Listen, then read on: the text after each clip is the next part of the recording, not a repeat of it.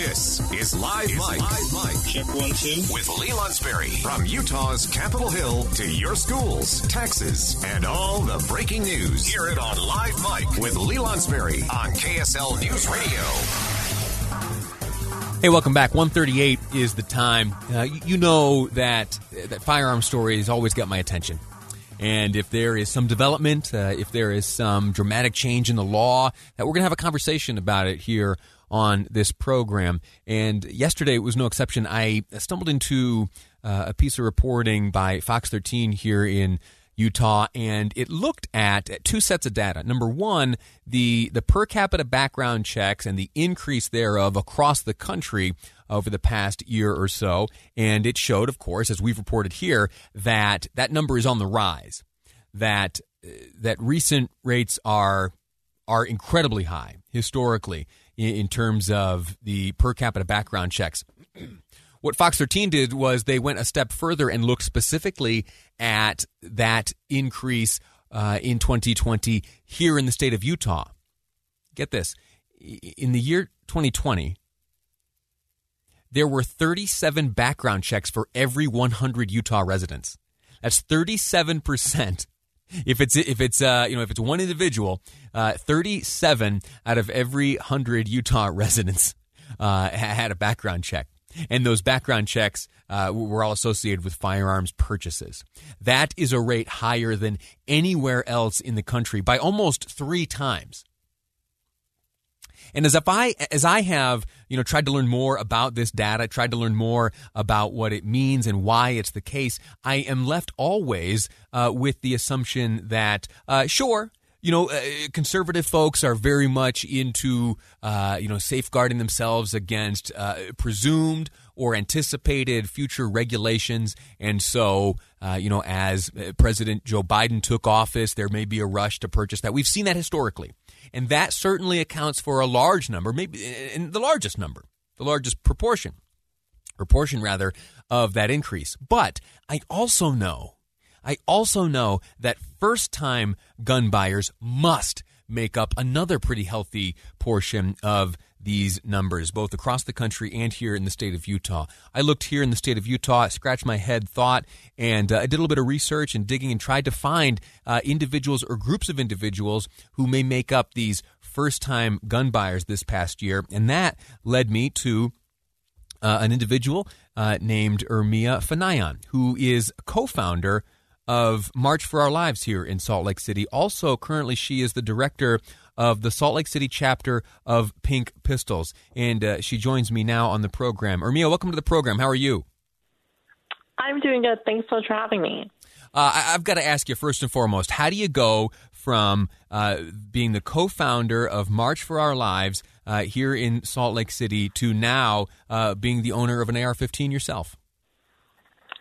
Yeah, well, it was not this kind of easy process. The years that I spent working in the gun violence prevention movement made me realize a lot of things.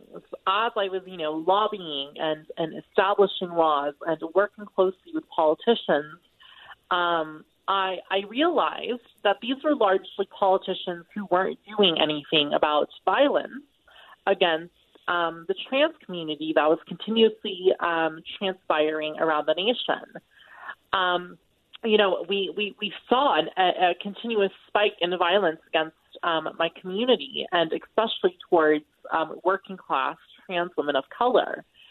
And largely the politicians who were calling to disarm people, the politicians who I was working with in the March for Our Lives movement, not only were they not doing anything about this violence, they were also the ones who were oftentimes letting these attackers off the hook. So I knew that there was something that we needed to do as a community to protect ourselves, because if police weren't protecting us, which we know historically they have not, if the state is not protecting us, which it's not, then we need to be able to protect our own communities. And that's when I came to the conclusion that we do need to arm ourselves. You are currently the director of the Salt Lake City chapter of Pink Pistols. What is Pink Pistols? Pink Pistols is an organization that is focused on arming queer and trans people and letting the public know that we've armed queer and trans people. It started in the early 2000s, and we currently have about, I believe, more than 15,000 members nationwide.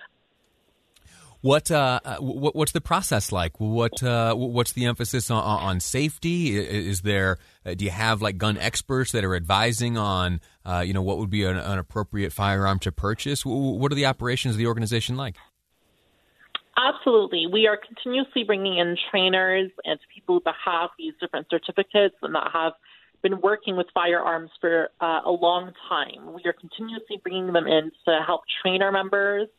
We're continuously bringing in folks to help teach our members about the safety of firearms and which firearms would be the best and practical for them to carry on a day-to-day basis, as well as teaching them about the laws state by state.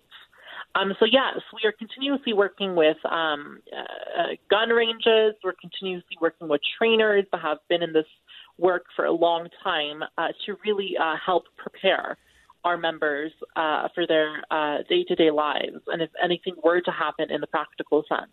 Your organization and the traditional firearms enthusiasts, probably historically there wasn't much overlap. As you in your organization directing Pink Pistols, as you interact with these individuals who for their whole lives have probably been around firearms and have certain attitudes about them, how have those interactions been? For the most part, they've been great.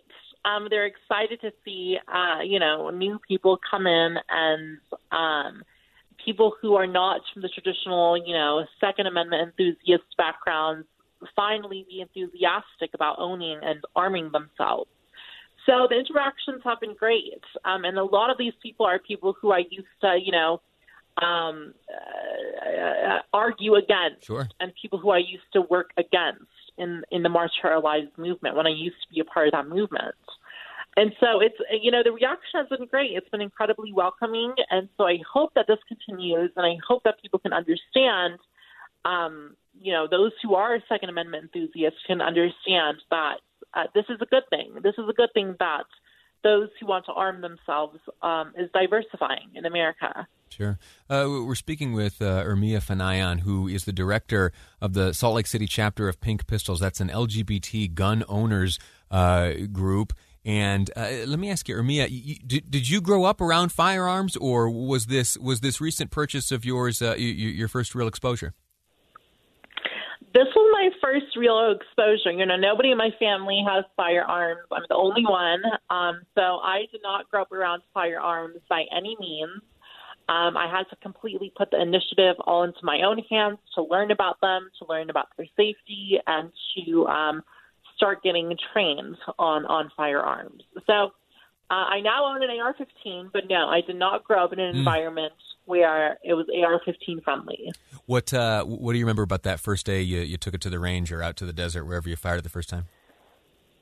The first time I fired was actually not with my AR-15. It was with other ones. Okay. But the first time I fired was it was incredible. I shot multiple different rifles, and I loved it. I remember the first time I shot, I thought, I like shooting rifles more than I like shooting handguns.